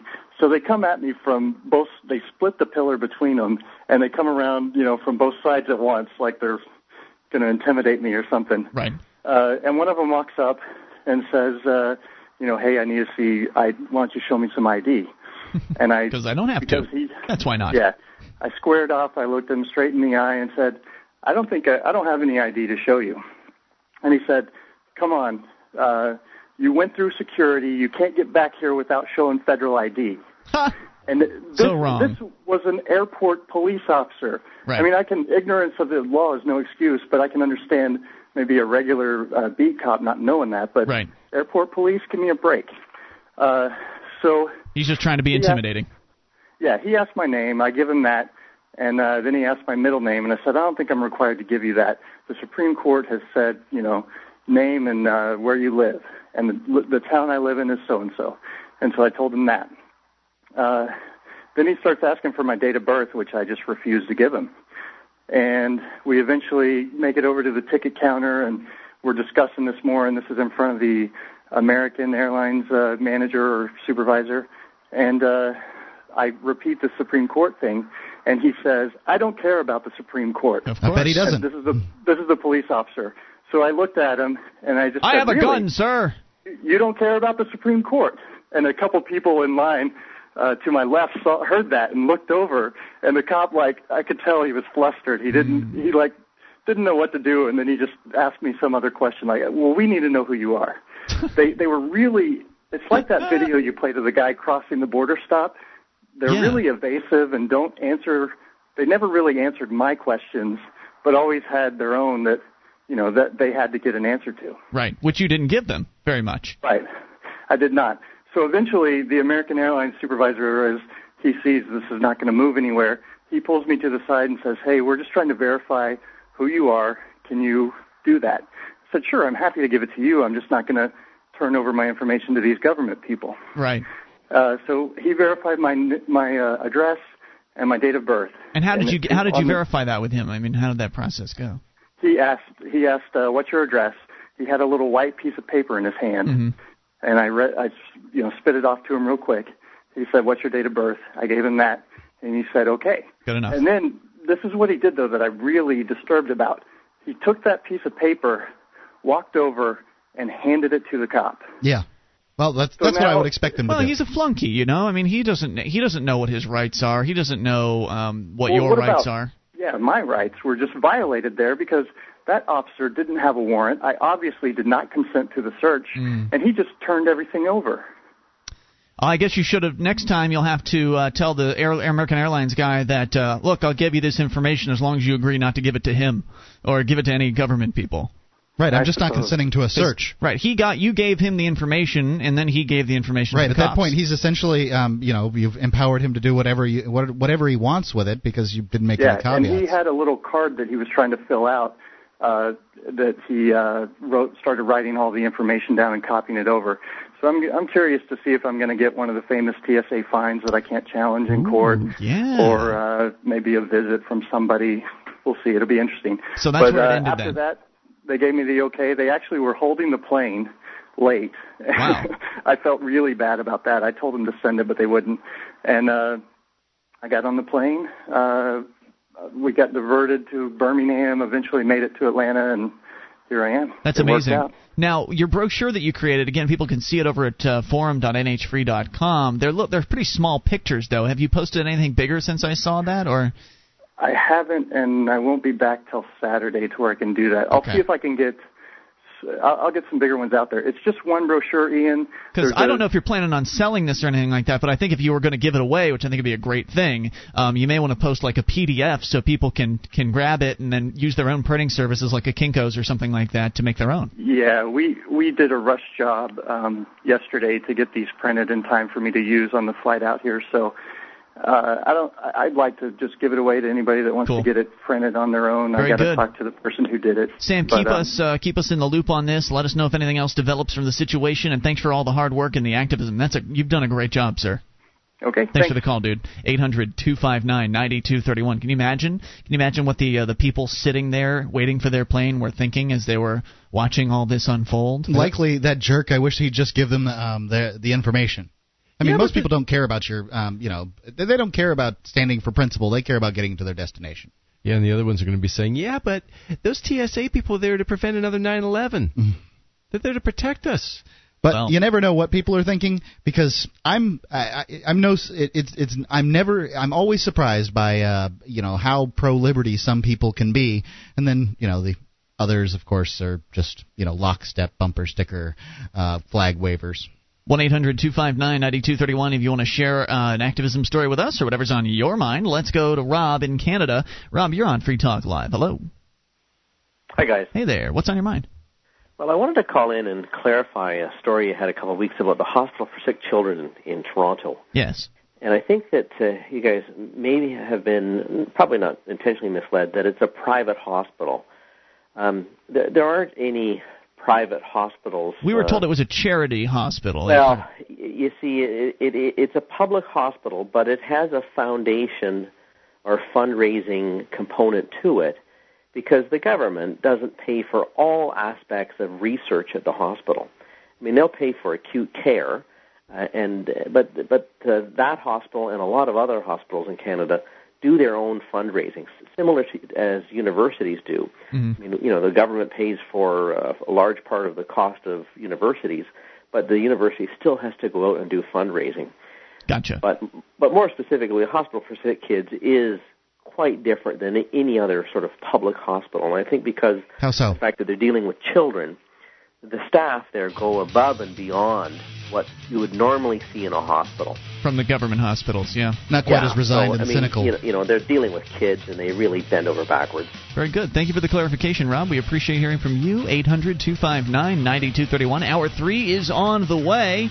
We'll hopefully have time to talk about the field permit, the trucker that was extorted by the DEA, or actually just blatantly robbed from. We'll get into all that, and your calls as well about whatever you want. This is your show. It's Free Talk Live. Our archives, website, and podcast will continue to stay free, but if you think other people deserve to hear this show, consider becoming a Free Talk Live amplifier for just $3 a month at amp.freetalklive.com. Help free some minds. Visit amp.freetalklive.com. This is Free Talk Live. We're launching into hour number 3 of the program, and you can take control of the airwaves via the toll-free number, 1-800-259-9231. That's the SACL CAI toll-free line, and it's Ian here with you. And Wayne. And Mark. 800-259-9231. Join us online at freetalklive.com. The features on our site, we can give them away, so enjoy those on us. That, again, is freetalklive.com. As we roll right into the phone calls, talk to Chris in Alabama. Chris, you're on Free Talk Live. Hello there. Hey, I'm not quite a doctor, but I just wanted to announce that we're putting together a national Paint the Town Ron event on the weekend of September 29th. Paint the Town Ron. That's cute. Yeah, it's also called Ron Paul Overnight. Some people might have heard of that. I have not heard of this at all. Now, what's going on? Well, basically, there are about 3 dozen meetups that have signed on so far, and we're all going to get together with our group and make as many signs as we can about Ron Paul and post them in strategic areas around our cities. And it's going to be done overnight, is what you're saying. Right. Well, it doesn't necessarily have to be done at night. It's any time during the weekend of September 29th is fine, because the goal is to make it into the news cycle at the end of the weekend or on Monday morning. You think that a bunch of signs going up is going to get news coverage? Well, Memphis has done it. At least 6 other meetup groups have done it on a local level, and they've each been able to get the attention of local media. Now, where can one put up a sign for? I mean, obviously you can put it up on your own property, and anywhere else you're going to have to get the property owner's permission. What about public property? Are you allowed to put signs on that? Well, it kind of depends on the law of your city. Mm-hmm. There are city ordinances a lot of places that, we probably ought to respect. But most of the time, no one complains if you put them up and then take them down the next day. Is that the plan, to take them down as soon as you put them up? Well, no, we're going to put them up, leave them up for, the weekend, and then take them down at the end so that, we're not going to be accused of littering or anything like that. We don't want to draw any negative attention to the campaign. We just want to get Ron Paul's name out there. Interesting. Well, very good, and good luck with that. Do you have any other thoughts? I just, if you want to participate in this, we're putting up a website, but until then you can go to chrisbruner.com.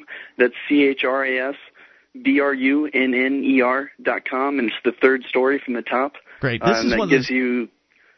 Sorry, go ahead. I was just going to say, this is one of the coolest things about the Ron Paul movement. The people that are supporting Ron Paul for the presidency, they're the ones that are out there organizing themselves. They're not waiting for the campaign to give them some sort of orders, this top-down Right. Can you imagine Mitt Romney doing this crap? Somebody doing this stuff for Mitt Romney without some kind of local, at the very least, local campaign managers' control? No, this is just people that want to see Ron Paul elected. They're self-organizing, they're self-starters, they're getting out there, they're funding it on their own, and they're doing it on their own, and I think that you guys are doing a great job, Chris. Any other thoughts? Thanks, I appreciate that. It's just really important to us.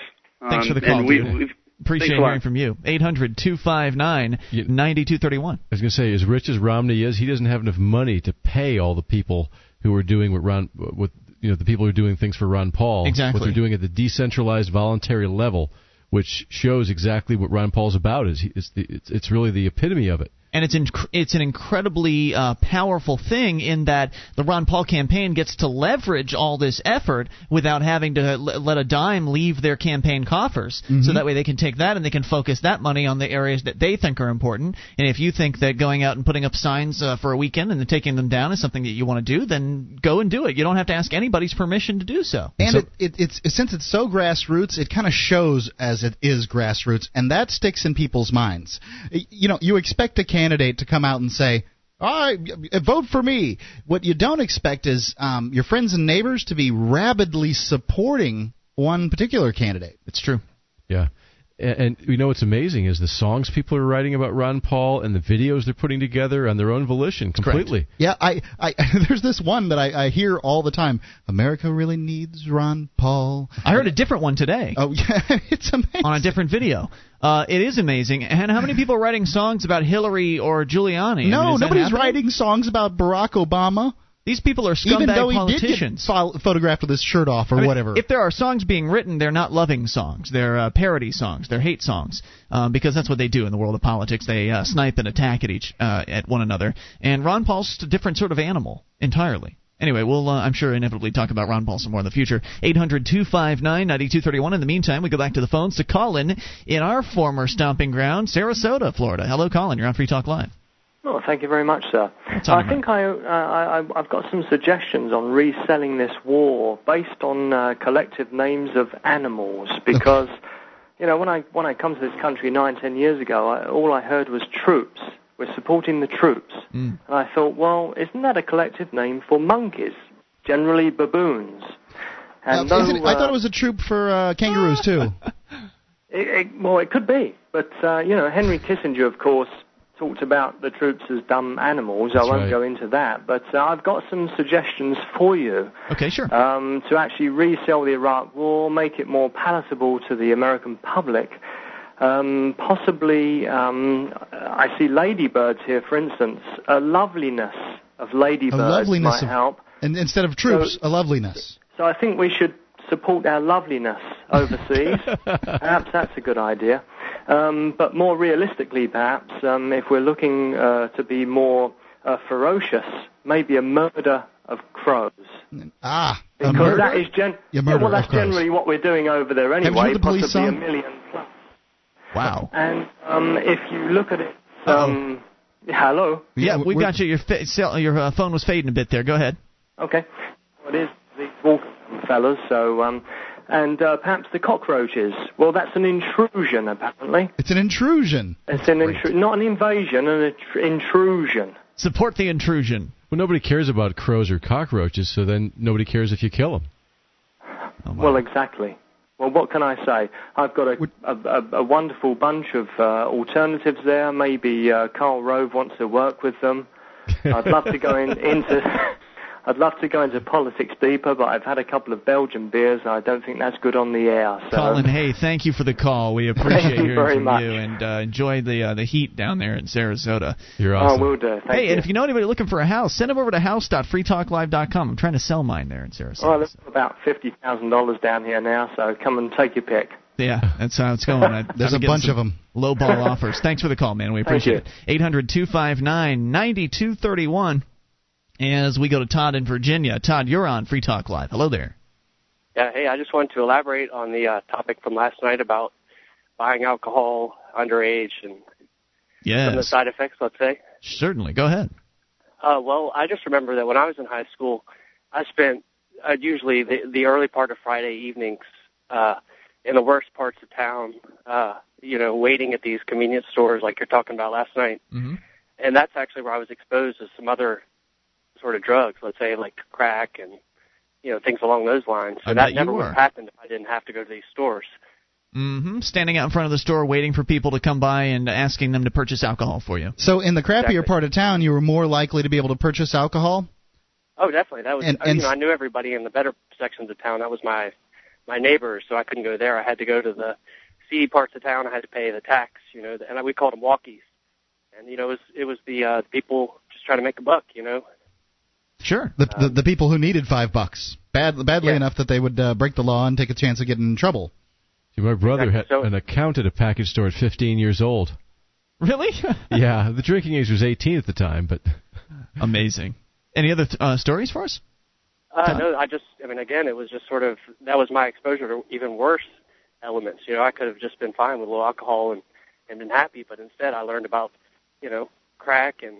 Now, did you ever actually buy any other drugs while you were standing in front of the store? Or? No, but again, you're kind of accosted by all these other people that see these white guys, obviously not in their area. Right. So if you were, your point is that if you weren't out as a teenager trying to acquire alcohol through illegal methods, you never would have come across these people offering you worse things. Exactly. Thanks for the call, man. We appreciate it. 800-259-9231. And that's something that parents who might have when they hear the idea of lowering the drinking age that might recoil in fear from that concept, really need to think about the unintended consequences of this drinking age being 21 or even 18. I think it needs to go away entirely because you're putting kids at risk by having them hanging out in seedy areas of town in front of convenience stores talking to who knows who about getting them alcohol. I mean, he's lucky he didn't get rolled or something like that. More on the way. This is Free Talk Live.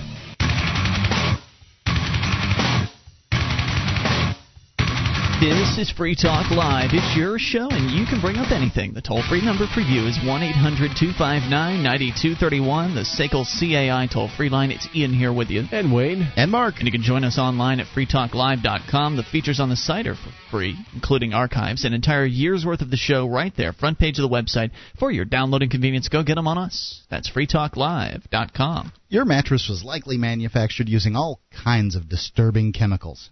Does this bother you? Well, it bothers some scientists, especially in the case of young children. SavvyRest's mattresses are made of 100% natural latex rubber, organic wool, and organic cotton. Try their crib mattresses, too. SavvyRest.com for the sleep you've been dreaming of. And I really like mine. What do you think? I'm enjoying the hell out of mine so far. That again, SavvyRest.com. 1-800-259-9231. I mentioned this last hour, and I definitely want to get to it. Also, hopefully we'll get to this field permit thing in a moment. But first, let's talk about asset forfeiture. Just an awful, awful idea that unfortunately goes on a lot in this country. Police departments around the country have the ability to take your property, and there's not much you can do about it. In fact, all they have to do is level an accusation against you. Let's get to the story from the Pro-Liberate blog, or Libertate, I guess. William Grigg reporting. Anastasio Prieto, a truck driver from El Paso, Texas, doesn't trust banks and prefers to carry his savings with him in cash. While this is a dangerous way to manage one's money, a cursory glance at recent headlines tends to validate Prieto's concerns about the stability of the fractional reserve banking system. And indeed, there are plenty of our listeners that are the same way. They don't trust banks. They don't want their money in banks, and they, rather just stuff it in under their mattress or put it in a safe somewhere. In this case, he's a trucker, so he lives on the road. He has to keep his money with him. It would be difficult. Certainly, you couldn't have a local bank if you didn't trust banks. You would likely trust less the big banks, the chains, like Bank of America and that kind of thing. Then what are your other choices? Well, during a stop at a way station in New Mexico on August 8th, Prieto made a critical mistake. He cooperated with the police, assuming that as a law-abiding individual, he had nothing to fear from them. Never make that assumption. A New Mexico state trooper asked Prieto for permission to search his truck for contraband, such as needles or cash in excess of $10,000. Displaying an ingenuousness that breaks my heart, the truck driver consented, informing the officer that he was carrying nothing illegal, but admitting that he had $23,700 on board. Never consent to a police search for any reason. Never admit to a police officer that you're carrying large amounts of cash. Always assume that a police officer would make the same use of that information that would be made by any other armed and potentially violent individual. He would find some way to steal your money. And that's exactly what the officer did to Prieto, with the help of his comrades from the federal Staatspolizei, agents from the Drug Enforcement Administration and the Border Patrol. Over his objections, Prieto was detained for several hours, photographed, and fingerprinted, while his truck was searched by agents with drug-sniffing dogs. Again, he just consented to all this. He could have said no. As Prieto had explained, his truck was devoid of contraband, so the police apologized profusely, returned his money, bought him a cold drink, and sent him away with a friendly smile and a wave. Oh, stop it. Really. You're killing me. What country do you think we live in, anyway? The police forfeited, that is, stole, Prieto's savings. The DEA agents who presided over the theft, quote, told Prieto that he would receive a notice of federal proceedings to permanently forfeit the money within 30 days, and that to get it back, he'd have to prove it was his and that it didn't come from illegal drug sales. Now, this is very interesting. Try to prove for a second. You've got some money sitting in your wallet. Try to prove that money's yours. Make a paper trail. I can't.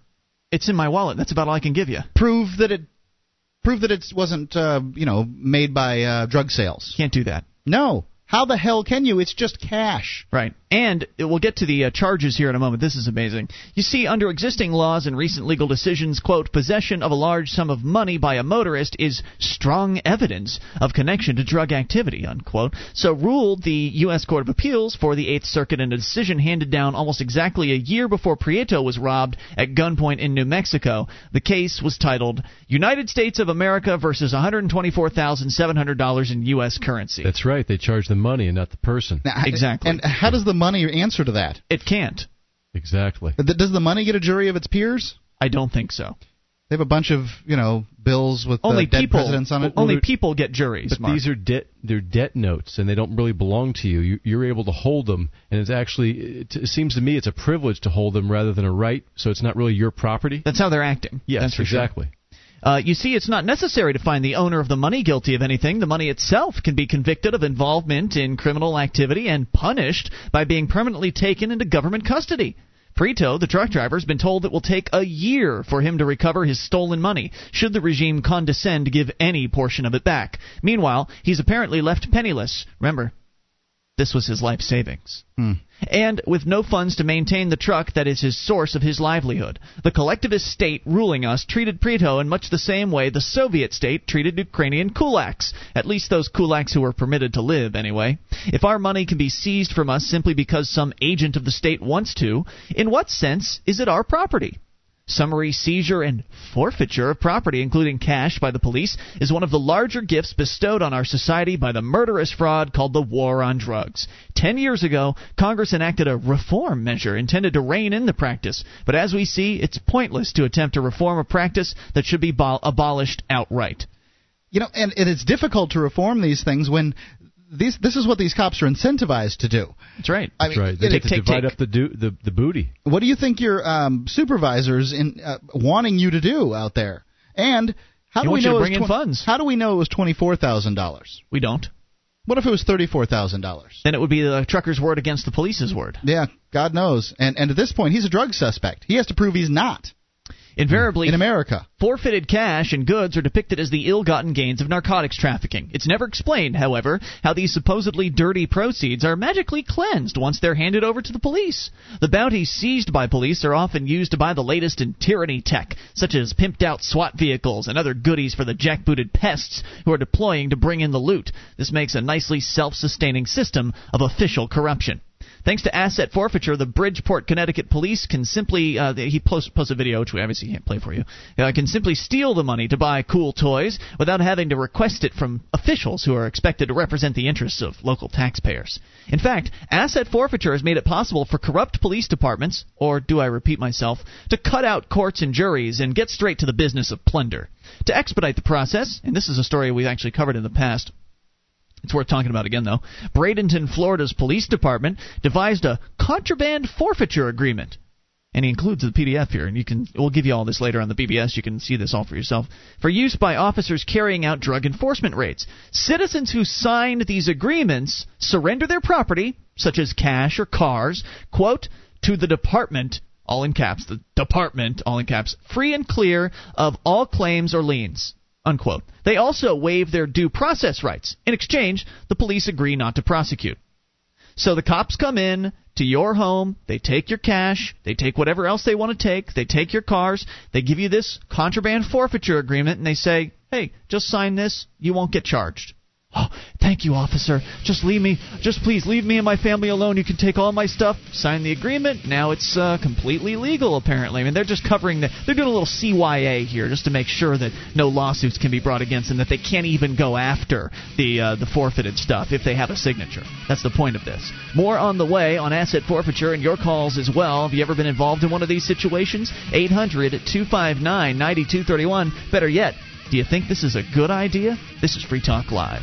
Would you like to help others find Free Talk Live? You can help us advertise, market, and promote the show at amp.freetalklive.com. Consider becoming a Free Talk Live amplifier now for $3 a month and get some cool bonuses at amp.freetalklive.com. This is Free Talk Live, and you can take control of the airwaves. The toll-free number for you is 800-259-9231. SACL CAI toll-free line for you. That's 800-259-9231. It's Ian here with you. And Wayne. And Mark. And you can also join us online at freetalklive.com. The wiki is there, over 1,400 pages created by listeners just like you. Head over to wiki.freetalklive.com to get interactive. It's totally free. Wiki, wiki.freetalklive.com.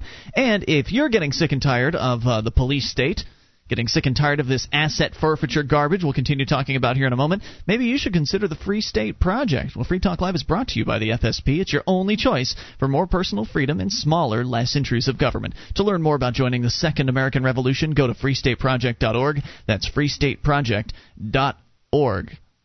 Continuing the story from William Grigg, linked to it at LouRockwell.com. Janie Brooks, we're talking about asset forfeiture and how lucrative of a process it is for the police in your area, because any police department in the entire country of America can engage in this behavior, where if you get pulled over and you happen to have $10,000 in cash, they're just going to take it. Well, it doesn't bother that from a personal standpoint. That's never going to affect me. I don't think I've ever had $10,000 in cash in my hands. I just don't have any reason to have that. Mm-hmm. But I've read stories where, a mother loans a son a car to, go out and for whatever reason that car gets confiscated because the son had a joint or something like that. Sure. Or, a friend loans a car. What if I loaned a friend my car? Now, I've definitely done that before. I generally loan it to people that I wouldn't imagine would have drugs in it, but you never really know. Right. I've read stories where rental units, and I own a rental unit. So do I. A renter has been selling crack cocaine in the house, and the cops confiscated the property itself. You would think the landlord wouldn't be culpable for that, but you wouldn't think so. are. But it happens. This is how these forfeiture laws are used, and they're crazy. You don't even get a chance to prove. They don't have to prove in a court of law that you've used this item. All they have to do is sell accuse or procure you. Drugs. That's all they have to do is level an accusation, and they get to take your stuff.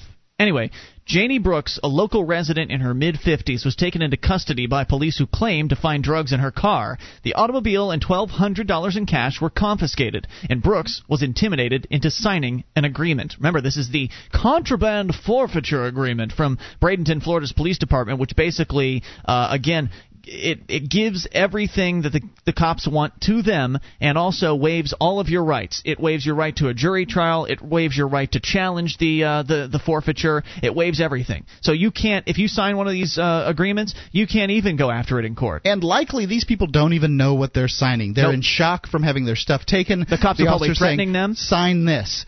Right. I mean, you sign a speeding ticket every time the officer gives you one. Do you know what you're signing there? Or, are you signing your innocence away? What are you signing? Here's what she said, quote, "He kept rushing me like, go ahead, things will be better if you do it." It was like there's going to be some better for him. He said there was going to be some big-time stuff that happens to me if I don't sign it. And so it's typical. The cops are trained to intimidate people. In this case, they're going to scare people, and they're going to say, look, you either sign this form or we're going to bring you up on charges. And so people get scared. They don't want to go to prison. And if they feel like, oh, man, I'm going to lose my car and I'm going to lose my cash, but I'm not going to go to prison, they feel like they're getting a deal. Mm-hmm. And they're signing away all their rights. You could see this thing coming. In the 80s, you had shows like Miami Vice on TV, which portrayed drug dealers as these scumbags, which a lot of them might be, but that they had too many rights, that they would hide behind their rights and their lawyers and everything. And this isn't about protecting the rights of scumbags or drug dealers. This is about protecting the rights of those who are wrongly accused of drug trafficking or whatever, because this is being used excessively, just like most laws like this are. Right. Inevitably, maybe you will get through your life without getting caught up in some investigation and being wrongly accused. But the fact is, your family members might, your friends might, people that you know may get pulled over and harassed by the police and coerced into signing one of these forms and having their property just stolen from them. And it's just one more way that the drug war is a war on America. On your freedom, on individual people's freedom, because I understand that people don't want drugs to be available to their kids, and that's the reason that drugs are essentially illegal. Mm-hmm. But do you want your kids exposed to possible time in jail for having a joint or something like that? I mean, the fact is, I think it's more than 30% of American teenagers have smoked marijuana. At least that, yeah. And, the likelihood that your child is going to try marijuana it's out there. And the likelihood they'll make a mistake and get caught is also out there. And do you want that for your child? And despite all these laws and enforcement and all this stuff, it's the number one cash crop in America still. It is number one cash crop in America. It hasn't stopped anything. It's just created a bigger police state. Asked for his expert opinion of the practice of law enforcement or this asset forfeiture, law professor Joseph Little of the University of Florida overcame a tragic handicap, decades of legal training, to offer a sensible assessment. Quote, "It sounds like robbery to me," unquote. Indeed it does. Robbery coupled with extortion and more than a hint of terrorism. And it was immensely profitable. The county's asset forfeiture fund, that's Manistee County, Florida, at one point topped $150,000. Using almost exactly the same methods, traffic stops, and that's just their fund, which means there's money coming in and going out at all times. So it hit a peak at $150,000, but they're getting money in, they're spending it immediately. So who knows how much they brought in over a year's time? There's no way to tell. Using almost exactly the same methods, traffic stops, contrived searches, and armed extortion in lieu of prosecution, the Dallas County, Iowa Sheriff's Department sucked up $1.7 billion from motorists traveling along I-80 between 2002 and 2006. That's one sheriff's department, $1.7 billion over 4 years. This profitable racket had to gear down just a bit after Sheriff Brian Gilbert was convicted of stealing $120,000 in stolen money. No, sheriffs would never be corrupt in America. No, that's not possible. They're elected officials. But Gilbert's lenient sentence, the sheriff, get this. The sheriff who stole $120,000. Right. Now imagine for a second you stole $120,000 from your business. Here's what do you think you would get? Yep. Here's what he got. A $1,000 fine, a year's probation, and a brief term of community service. There's another class in America, and that class is treated significantly better. That's the class of bureaucrats. Rather than a prison term, suggests his comrades have a license to steal from the general public, so long as they don't skim from the state's take. The same priorities governed the Soviet Union, of course. The police there were free to expropriate from the bourgeoisie at whim. But stealing from the state was a capital offense. 800-259-9231. Your comments? Your thoughts? Are you in favor of asset forfeiture? Let's go to the phones. And you can bring up anything. Talk to Paula first. Ladies first. You're on Free Talk Live, Paula. Yeah, hi, hon. I tell you what, we have a serious problem here in Florida with drugs, and we've got to the point now that we can't even get the police to even do anything about it. What are you talking about, Paula? We just read you story after story of people who are having their homes and cars and cash stolen by these out-of-control cops. The problem isn't drugs, Paula. The problem is these cops. I know, and we've got a serious problem with drugs here. And like we have my friend of mine that lives over here close to me, and this whole area is full of people that have drugs. They've been trying to get the DEA to do something, and I mean, they're still not doing it. And I mean, I know the jails are full, and we don't have much money. We've been trying to get some money, for the sheriff departments, which they did supposed to have passed some money in the House for all the sheriff departments because of this. And we have no room for anybody, even in our jails. Oh, they'll build another one, Paula. Don't you worry about that. They'll build another jail so they can fill it with more drug users, and they can arrest your son or your daughter and your grandchildren. They'll build it on your dime. That's right. Don't let them even try. Paula, it's tragic that people are addicted to drugs, but locking them in prison cells is not the answer, don't you think? They need to get help. That's what they need. Well, the government doesn't give people help. The government just helps them into prison cells and helps them ruin their lives by giving them a criminal record for making simple mistakes like smoking marijuana as a kid or something like that. Yeah, and they want them to work for the state, too. Yep, I mean, give them in the prison so they can be their work slaves. Yeah, they're serfs. Thanks for the call, Paula. 800-259-9231. I sympathize with those who are concerned about the drug problem. But again, the problem is the enforcers. The problem is the system. The drugs, yeah, they're bad. The drug war is worse. 800-259-9231. See, the drugs are just a symptom of a much deeper problem in our society. What is that? Oh, we'll get into it after the break. All right, 800-259-9231, the SACL CAI toll-free line for you. We'll also get into your calls if you make them. Martin's on the line in Michigan, and we'll take your calls about anything. Rick in Texas, this is your show. You take control. It is Free Talk Live. This is Free Talk Live, only moment germane, just enough time for your call, if you make it now. 800-259-9231, the SACL CAI toll-free line. It's Ian here with you. And Wayne. And Mark. And you can join us online at freetalklive.com. The features on the site for free, so enjoy those on us. And if you like the show and you want to help support Free Talk Live, then go shopping. Do what you normally do. Buy the stuff you normally buy. Just buy it through Amazon.freetalklive.com. You've got to do the shopping anyway. I know you want that hot new book or DVD or new maybe new HD DVD player or something like that. There are all kinds of products, 41 categories to shop in. You go to Amazon.freetalklive.com, place your order, and a percentage of your purchase, whether you're buying new or used items, goes to Free Talk Live when you enter through that link. That's Amazon.freetalklive.com. We're talking about, we had just started talking about the drug problem in America. And Wayne, you had said that you believe it's a symptom of a much larger problem with the American population. And what is that? Well, for example, you've got David Walker, the Comptroller General of the United States, warning about an impending financial crisis. And he always stresses to learn from the fall of Rome. The U.S. is headed for that. There's striking similarities between the current America and the imploding Rome, including declining moral values and political civility at home, overconfident and overextended military, and fiscal irresponsibility. All of that leads to helplessness and hopelessness, and people feel the need to use drugs more than they would if you had a prosperous, happy society. I gotcha. Well, likely they would, use some kind of mind-altering aspect anyway. But I can see how hopelessness would add to it all. That's right. It's certainly hopelessness would add to more irresponsible drug use. I mean, there's always going to be people, as Mark says, that are going to want to alter their states. I'm one of those people. I like altering my state, and so do a lot of other Americans. But if you're depressed, then the problems really start. If you are upset over your life and your circumstances and all of that, then you get into a dangerous area. Then you get into drug abuse. And a lot of people try to escape reality because reality isn't so good for a lot of people right now. Let's go to the phones, to the fun. You can talk about what you want. Rick in Texas, you're on Free Talk Live. Hello, Rick. Good evening. Hey, what's on your mind, Rick? Okay, before I get to the comments about what you're talking about, I want to encourage Alex Jones real quick. You're getting under their skin, brother. That's why they're attacking you so much. Who? What? You're not on the Alex Jones show, and most people don't even know who that is, sir. Okay, anyway, he talks about a lot of the same stuff you do, and he's on the GCN network. But let me Great. What's on your mind tonight, Rick? All right. Okay, I have long hair. I play the electric guitar.